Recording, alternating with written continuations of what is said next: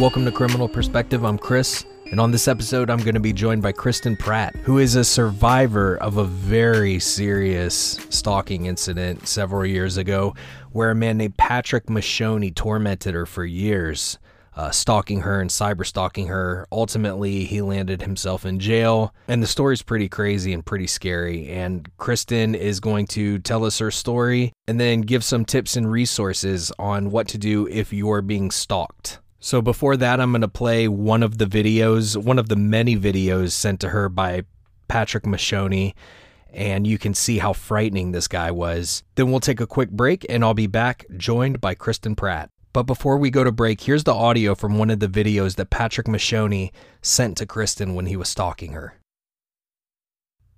Hi, guys. Listen very carefully, please. I've fought for my life before. I've almost died. I've been put in a position where you can't even move your limbs. I know what I'm... Oh, man, please just listen to me. I never wanted to be mean or say anything mean. You're both little girls. Please just listen to me and let me be nice. We need to talk face to face, or I'm gonna be dead. In 2 days. Please. I've only tried to be nice to her. I only ever wanted to be. That's the only thing I ever tried or wanted to do. And it's only her. I know. She's a little girl, and she doesn't know how to act. I don't care. It doesn't matter. It doesn't give her the right to ignore me. I'm going to be dead in 2 days. Please hear me to my face so I don't kill myself, please. Oh, my God, please. I know. You're both little girls. Neither of you know. Neither of you know anything important. Life or death. Neither of you know. Please hear me to my face. If you would have met me at the Greyhound station and went to the hospital like I said, instead of meeting me with police officers, it would have been good by now anyway. Please, guys. I fought for my life before. Please. This isn't a game. I'm going to die in 2 days if you don't hear me to my face. I apologize for my anger, but Kristen, you put it there. Everything anger that I've ever said is only because of you. You told me the worst things anyone could ever say when I was only offering good things. When I fought for my life and kept myself a good, happy person and tried to be one to you. And what did you say to me? You said, you are nothing. And then you said, I have no respect for you. You don't know anything, Kristen. Please just see me to my face or I'm going to be dead. I'm begging you with my entire life to see me to my face so that I don't kill myself. Kristen, please. You don't know anything. I don't care anymore. It's over. Just please see me to my face.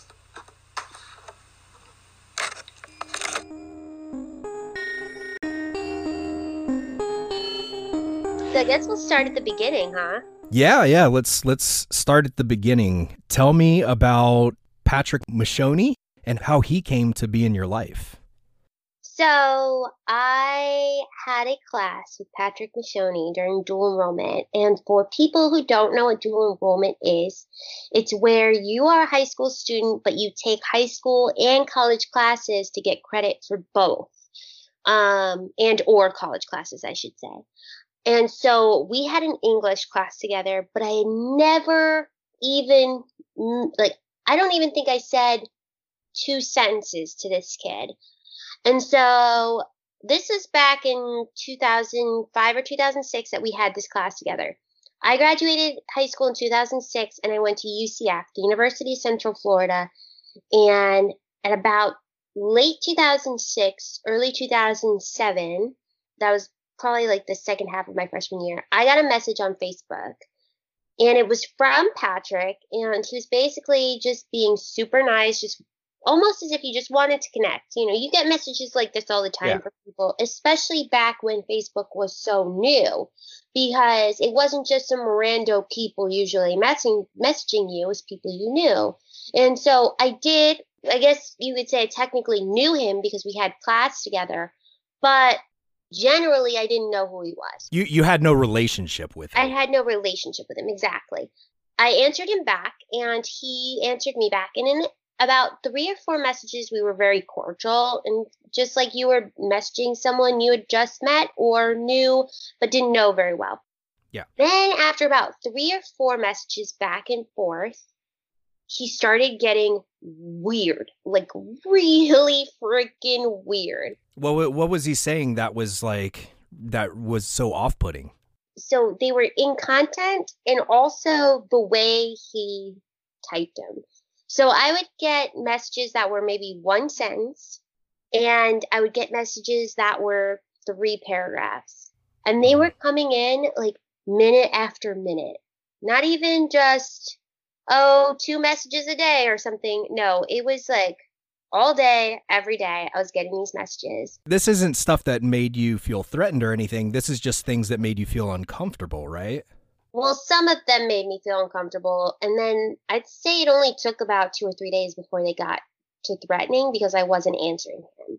Wow. So the first few days, they were like, I am a lizard. I sit on a bench and I see 3 women walk past me and 2 want my sperm and 1 wants to be my wife. And I'm reading this and I'm just like, what is this man talking about right now? Yeah. What is happening here? So I already knew that something was off. And so I kind of ignored it because you think, if you ignore it, it might go away, but it didn't go away. So then he started going on, now realized these messages didn't stop after a few days. They just kept going for months and months. How many messages would he send you a day? Ooh. Well, I guess I could put it to you like this. When I went and got my injunction, I went with 500 pages, each one with 2 messages each, and they were from just a few days in January. Wow. So in a few days, I got 1,000 messages. So I'd say on average... And you're not responding to any of these? No. Nope. So on average, about 300 or 400 messages a day.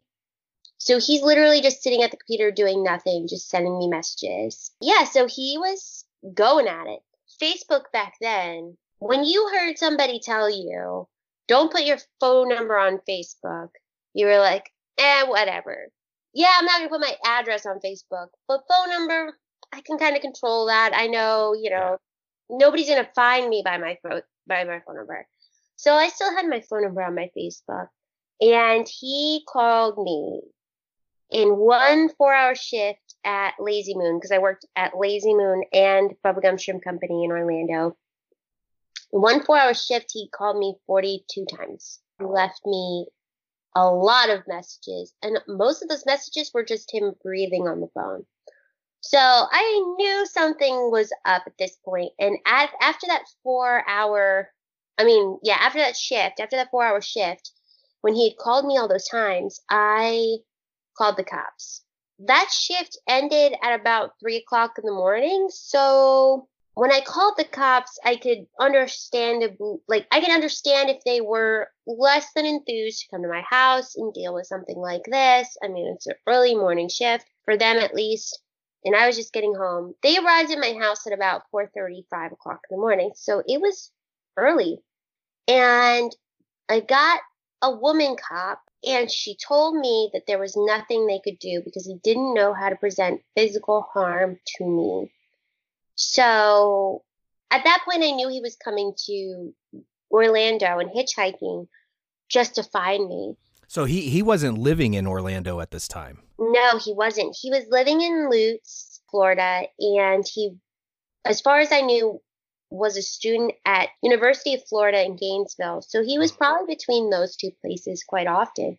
But he was coming to Orlando via bus, carrying his bike in tow, or I guess cars. I'm not really sure how he was getting there. But he would find a way to come to Orlando, and this is specifically just to see you. Yes. Ooh. And I think this was before he started making YouTube videos, so I didn't know exactly how close he was getting to me at that point. So at the time that I called the police officer, I said, yes, but look, these messages specifically say that he's coming to Orlando to look for me. These messages specifically say that he does want to present bodily harm to me. How is there nothing you could do? Yeah. Turns out later on I found out that there was probably something she could have done, but not every cop, as we know, knows every law. Right. They really should, because that's their job, but they don't. So I went back inside my house and I decided I was going to have to keep myself either safe or make sure that if I was not safe and I did get attacked or died or whatever, that the police knew exactly who it was and it was easy for them to find. So I went on and I screenshotted everything. I recorded a screen, I took Preview or that, what's that app? Photo Booth. I took my Photo Booth app and I played my messages on my phone to record onto Photo Booth and saved those. I did everything I could and I put it into a file that said, "Police, look here," in big letters, because I was like, I want to make sure they know exactly, as soon as they open up my computer, they have a line of sight where to go first. Yeah. And so I just started collecting everything. And when he started doing YouTube videos, I downloaded a YouTube ripping app called TubeSock. And I just ripped every YouTube video he put on there. Screenshotted all of the YouTube messages he sent me. Literally just saved everything. Everything. So that's how it basically started. And then he started making YouTube videos, like I said, and those were nuts. Yeah, hold on. Let's talk about the YouTube videos, because I've seen clips and it really, really is absolutely fucking terrifying. If I was you in your position, I would have been scared shitless. Yeah, they were really scary. Some of them were just weird and creepy, but some of them got really scary. So I talk about stalking, my experience with stalking, and how my experience with police affected me and how we could kind of bridge that gap between stalking victims and the police and how they police need to handle stalking victims in those interactions. I talk about that as my job. So now I go and I talk to law enforcement and I talk to college students on how, depending on who my audience is my messaging. So in each of those, though, I show a video where Patrick, for 8 minutes, videotapes himself touching himself over his pants. And you can see a clear outline. I don't play the whole thing for 8 minutes. I just show them that it's 8 minutes. But I let them sit there for about a minute so that they can feel how very, very, very uncomfortable it is to have that happen to you. That was just one video. There's another video where he's almost yelling at me the whole video to look him in the eyes. And he talks about communication. Then there's another video where he takes the name of one of my friends and acts like he's a sergeant in the military. And he's in the middle of a bunch of just foliage. It's a bunch of greenery, which I think when I see it, I think is right outside my job when I worked at Outback. Because after I quit Lazy Moon, I worked at Outback and Bubblegum Shrimp Company. And I found out about all of his messages from the jump because he went into my Facebook friends and sent a message A through Z to my Facebook friends telling them that if they know who I am, to let me know that I should watch these videos. So I was getting flooded by my friends, like, this guy's probably going to kill you. I've watched these videos. What's going on? How long did these YouTube videos go on for? They went on for, I'd say, probably about 2 years. Really? And nothing was happening. Police weren't doing anything. So, I mean, all you can do is just watch these videos and hope that this man doesn't fucking attack you. Basically, yeah. So I started making myself very widely available to my friends on social media, which sounds like the worst thing you could possibly do. But I thought to myself, listen, if I check in on Foursquare, my friends will know where I was last. So whether he sees it or not, if he wants to find me, he's gonna find me. Like, Yeah. But if he sees it and he attacks me, at least my friends know where I was within a certain time frame. So if I do go missing, they can help me. So to me, I was like, it's a double-edged sword, but I would rather my friends know where I'm at any given time in case I go missing than for them to not know where I was at. Yeah. I know those first 24 hours are crucial. I made myself pretty readily available. I also, like I said, started saving everything. And I just didn't want to leave it to the police anymore because I realized how little the police would know about the situation because it's cyber stalking. During this time, how many times had you contacted the police? I contacted the police once, but I also went in to get an injunction after he showed up to my job at Outback. So he showed up at Outback and we had him on security tape. I went and got the injunction the next day. The injunction was easily granted to me. The judge gave it to me within like 2 hours. Well, it was temporary. It's a temporary injunction. For people who don't know, you go in Florida and you just kind of write what happened to you and then you present your evidence, which is what I did. And I had a CD of YouTube videos that I'd ripped and then all of his, like from the past couple of days, all of his messages. She or he, the judge, said, yep, we're going to grant you that temporary injunction. When you have an injunction, you can modify it or amend it with more evidence. So I went to go do that.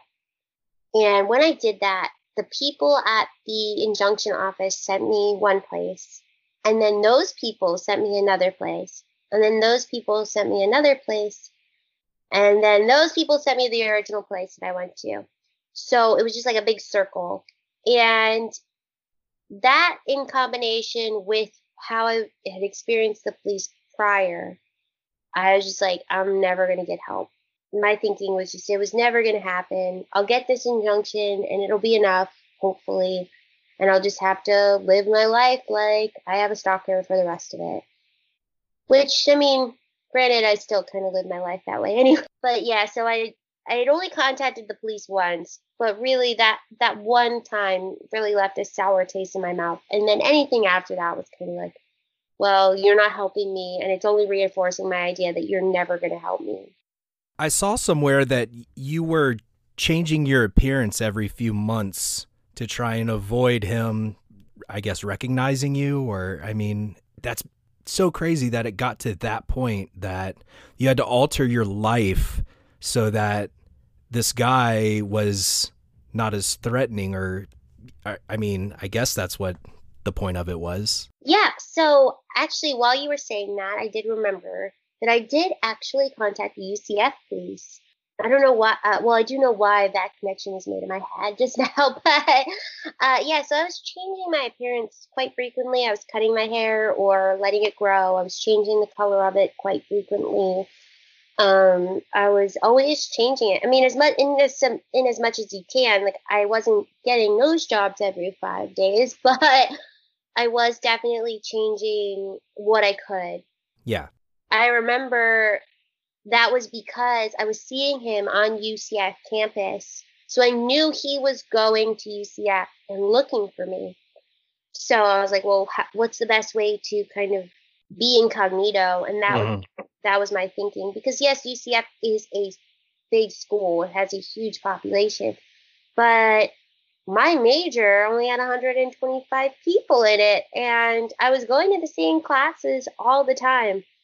And it's just a simple matter of pattern. If you see somebody who looks like me and they go to the same area every time you're at the same area, you're going to recognize that pattern. It's just human nature. But I had gone to the UCF police at that point when I saw him on campus, and they issued a trespassing warrant, which really doesn't do much if the person who is trespassing doesn't know about it. And also, for the campus I mean, UCF is huge. It's a huge campus. So when I did get that trespassing warrant, I would call them when I would see him on campus. And by the time they could never find him. He was gone. Yeah, exactly. Yeah. So that happened a few times, and they did call in the Orange County Police, and Orange County Police called his number that I had, and they left him a message that firmly just stated, listen, stop.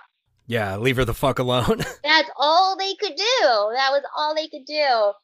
So I was still seeing him on campus. He didn't care about any of that. None of that scared him. And we found out why later. It was because in the court, we found out when they gave him the psychological evaluation, he had what's called erotomania. And that meant that no matter what, he thought that anything I said or did, if I said no or don't or stop, that meant I was testing his love. So I wanted him to keep pressing on.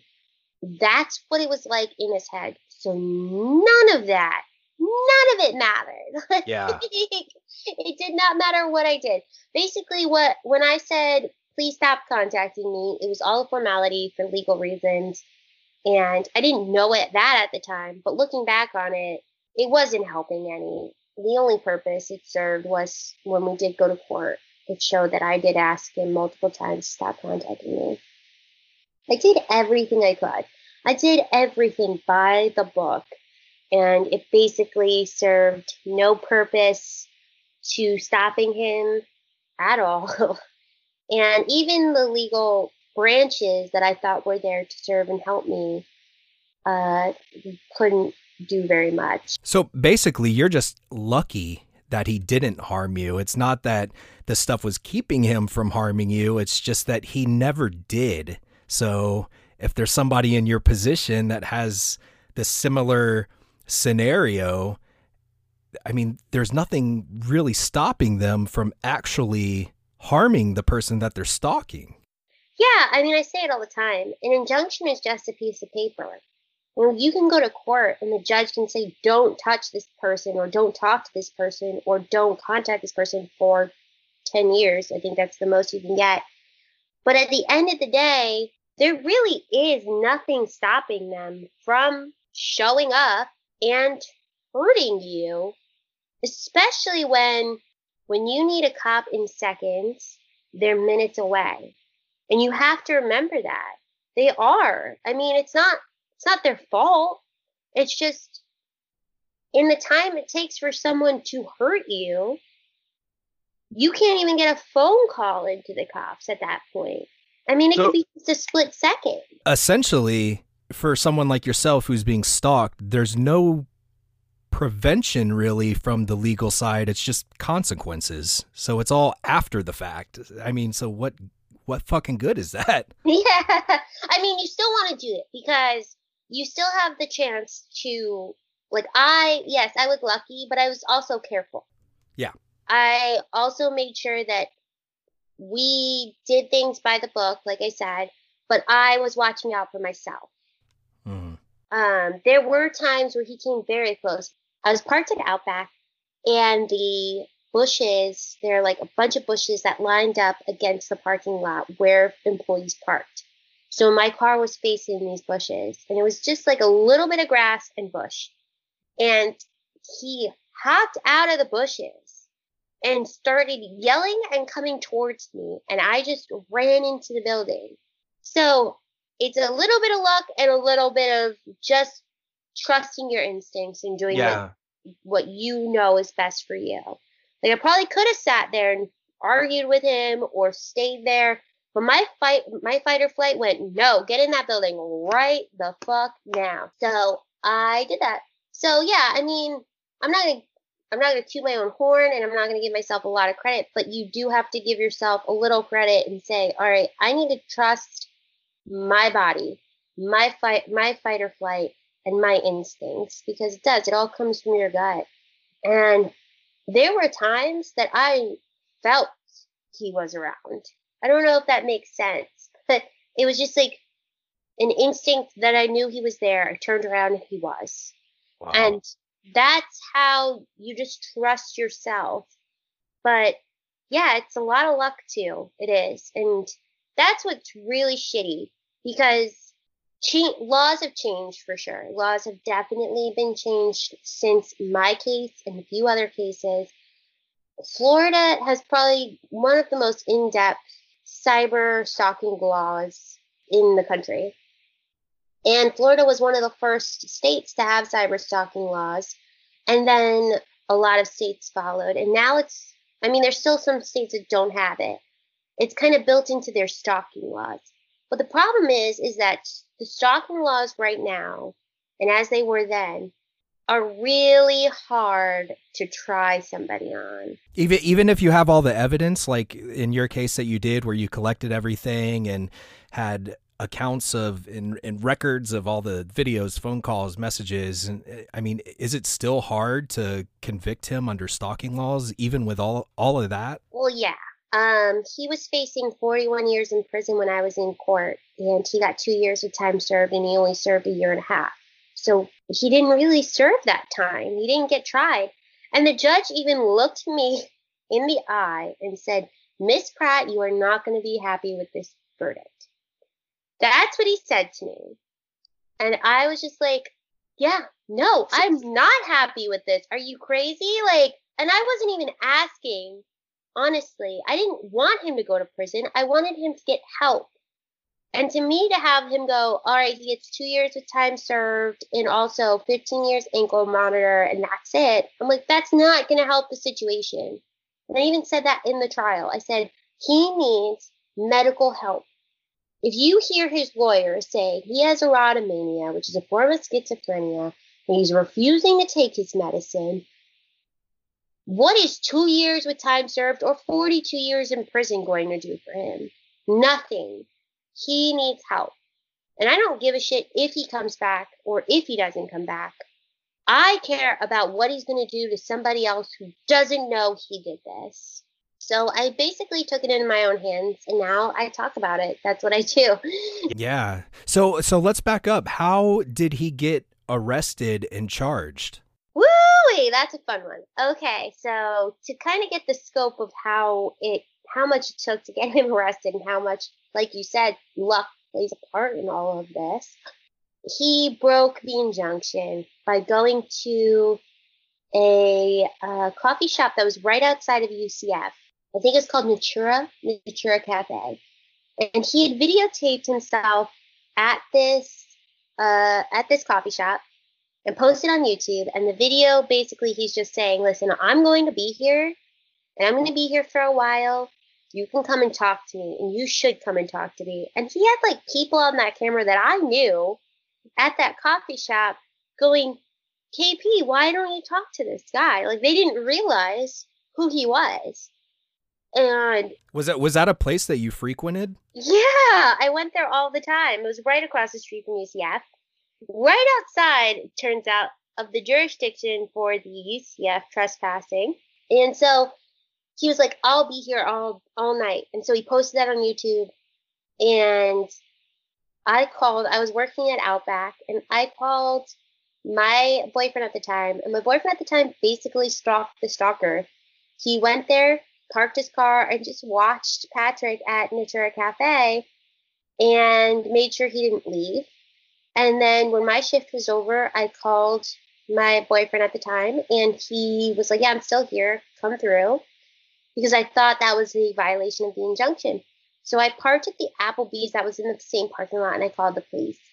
The police came, and they could not find my injunction in the system. Well, it turns out I took that injunction when I got it, and I copied it, and I put it in my boyfriend's car's glove compartment, my glove compartment, my best friend's glove compartment, my best friend's house, my boyfriend's parents' house, my jobs. It was everywhere I knew it was going to be, and so I whipped that shit out so quick. And I was like, no, I have it. It's right here. You can look it up. So they looked it up, and, oh, you know what? I'm totally forgetting a really important part of this conversation. He showed up at Outback after the injunction. He showed up at Outback, and he did break the injunction, and we had it on camera. And when the police showed up, he was gone. So we showed them the security footage. This was before this cafe situation happened. Yeah. We showed him the security footage, and they issued a warrant because they had proof that he was there and he was breaking the injunction. I thought that was enough. So fast forward to the Outback, not even 2 weeks later, and not at the fast forward to the Applebee's, I'm sorry, not even 2 weeks later, that cop who said I didn't have an injunction showed him the injunction, and I was like, he has broken the injunction. There is a warrant out for his arrest. He's right there. Put that man in freaking handcuffs. The police looked it up.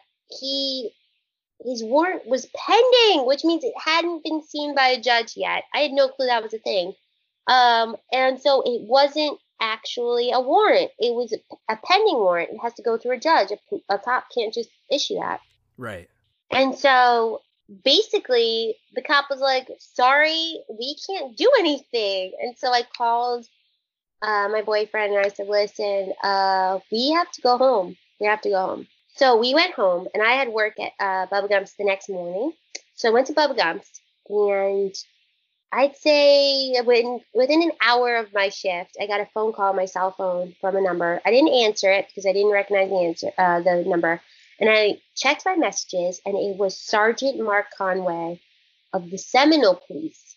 Apparently, after I went home, Patrick rode his bike to the neighboring apartment complex, and he was wearing all black, which is what he usually does, and he was on his bike, and they had a surge of robberies for cars and apartments. So Sergeant Mark Conway was serving like a volunteer shift, and he saw Patrick and arrested him on loitering and prowling.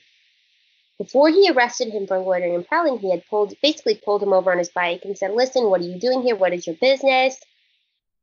Patrick was acting weird, so we checked Patrick's bag. In that bag, there was a knife, sex toys, and a video camera with videos of Patrick addressing me and talking to a Kristen Pratt. And this is the day after that he was sitting at the cafe where you hung out waiting for you? This was the same night. He left. Oh my gosh. And went to that apartment complex, I guess to find a place to sleep or something. And that's when Sergeant Mark Conway pulled him over.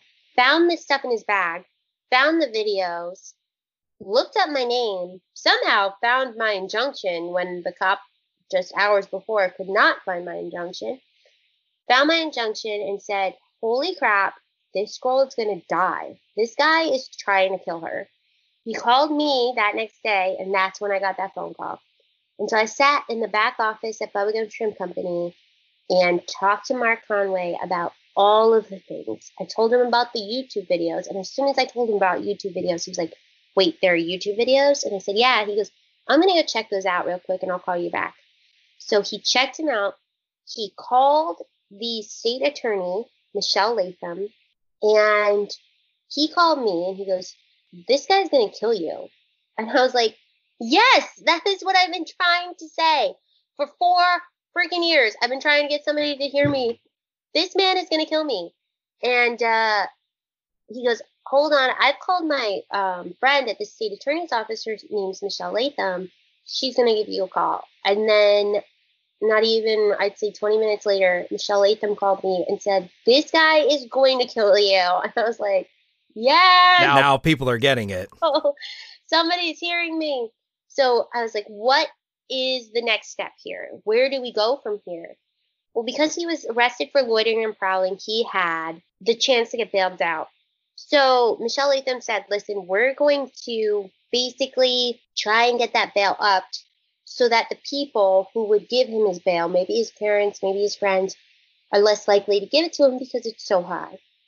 So we went to that, and they upped the bail, but his parents did bail him out. Now, the question I always get often is, like, do you think his parents knew the whole time? I don't think his parents knew at all what was happening, because when he got out of the jail cell for that loitering and prowling situation, he made a YouTube video that said, Orlando police just let me go. They just let me go. Why would they do that? Why'd they just let me go? And I obviously knew why, because he made bail. But within about 3 or 4 days, that bail had been revoked. And so I'm pretty sure his parents didn't realize he was making these videos and stalking me. And then they did realize, and they said, we got to revoke this guy's bail, because they revoked it. And then he was back in court, and that's when the ball got rolling. We started setting up this court case against him for stalking. And so we went to trial. There were a few times we went to trial. First time we went to trial, he stood up in the middle of my testimony and screamed, I want my plea bargain now. And the judge is like, that's not how this works. So the judge deemed him incompetent after talking to him. Had to go get a mental evaluation and all that. Mental evaluation. So for like a year, I got these letters every month that said, hey, we're going to trial this month. And then I would get a phone call right before we were supposed to go to trial. It said, no, he's deemed incompetent to stand trial again. So for like a year, I had that happen. And then we went to trial. And it was crazy because Good Morning America had picked it up by then. And so they were in the audience, in the courtroom. In the courtroom. The audience of the courtroom. All local news had picked it up at that point. So it was kind of crazy. And then it just exploded from there. And I think that if it hadn't it wasn't picked up for changing of judges, which is the kind of the catalyst for it to get picked up by national news. If we didn't change judges, it wouldn't have gotten the attention that it got. And I would not be speaking on this probably in the capacity that I speak on it today. So yeah, I definitely would not have found out about this case. I mean, because I found out about it from a major news source. So, you're from Orlando. I live in Orlando. I mean, and I still had no idea. Yeah, it's nuts. And it's more than what we can put into words in just an hour or two. Oh, yeah. It's very unique in that regard. I mean, you don't see a lot of these cyber stalking stories that are, I mean, this guy was legitimately fucking threatening and terrifying. And you're right, he was going to kill you. I can't imagine anyone would think any different. So now you speak on stalking. You've learned about stalking. I believe you teach police officers. Yeah, I go to trainings with police officers and judges and victim advocates on the laws. And depending on what state they're in, I'll have, I usually have to do some research on that. But the laws and how to communicate with stalking victims, because basically the way I was treated by the first cop, by that first police officer, dictated my trust and my willingness to work with police officers for the rest of the time. Yeah. That I had to go through this ordeal. And had I been treated differently, my experience would have been much different. And so I found that was probably the first place to start in talking to these people. And seriously, I can't tell you, every time I go to these trainings, cops, victim advocates, the people that do this for a living, they're just, their minds are boggled. And they go, we never even realized the type of things that we do when we interact with these victims that we need to change. And I'm like, that's why I'm here. For people listening, what are some things that you would generally put out there to keep people safe if they're in a similar situation? So I always start telling people to, if they feel like they're being stalked or cyber stalked, to start developing ways that will help you gather your proof. Because when a cop approaches you, they are most likely not, I mean, I do a lot of work, but there's only so much work I as a single person can do. So most likely they're not aware of the stalking or cyber stalking laws in your city or state. So a simple Google search, if you feel like you are being stalked or cyber stalked, definitely look up your laws. Then, depending on those laws, you should be able to figure out a way to start gathering proof. Because most cops will want to be like, well, he doesn't, or she doesn't have a way of communicating with you or contacting you in a way that will harm you, which is really at the base of those laws. So if you can prove that they are or they can, you miles ahead of not doing that. So that's where I would always start. Then most states have domestic violence coalitions that also work for stalking victims. So if you Google your state's domestic violence coalition, you should be able to get some great resources there as well. Not only someone who is a victim advocate who can help you emotionally, but who will be able to help you navigate the laws in your state if you don't understand them, or even think about creative ways to help you that you might not think about. They are there to support you. That's their whole goal. And so that would be my second place to look. I'm also very willing to help anybody who wants to contact me. I'm available through Facebook. I am available through Instagram at That's Me KP, KAYPE.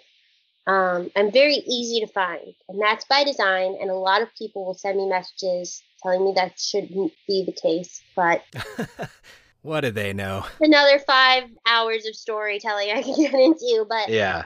But I am very easily contacted, so I'm always willing to help in the capacity that I can help. That's not always a lot because, again, I only know so much, and this is my job training police officers and talking to college students, but I am not a trained victims advocate, which is different than what I do.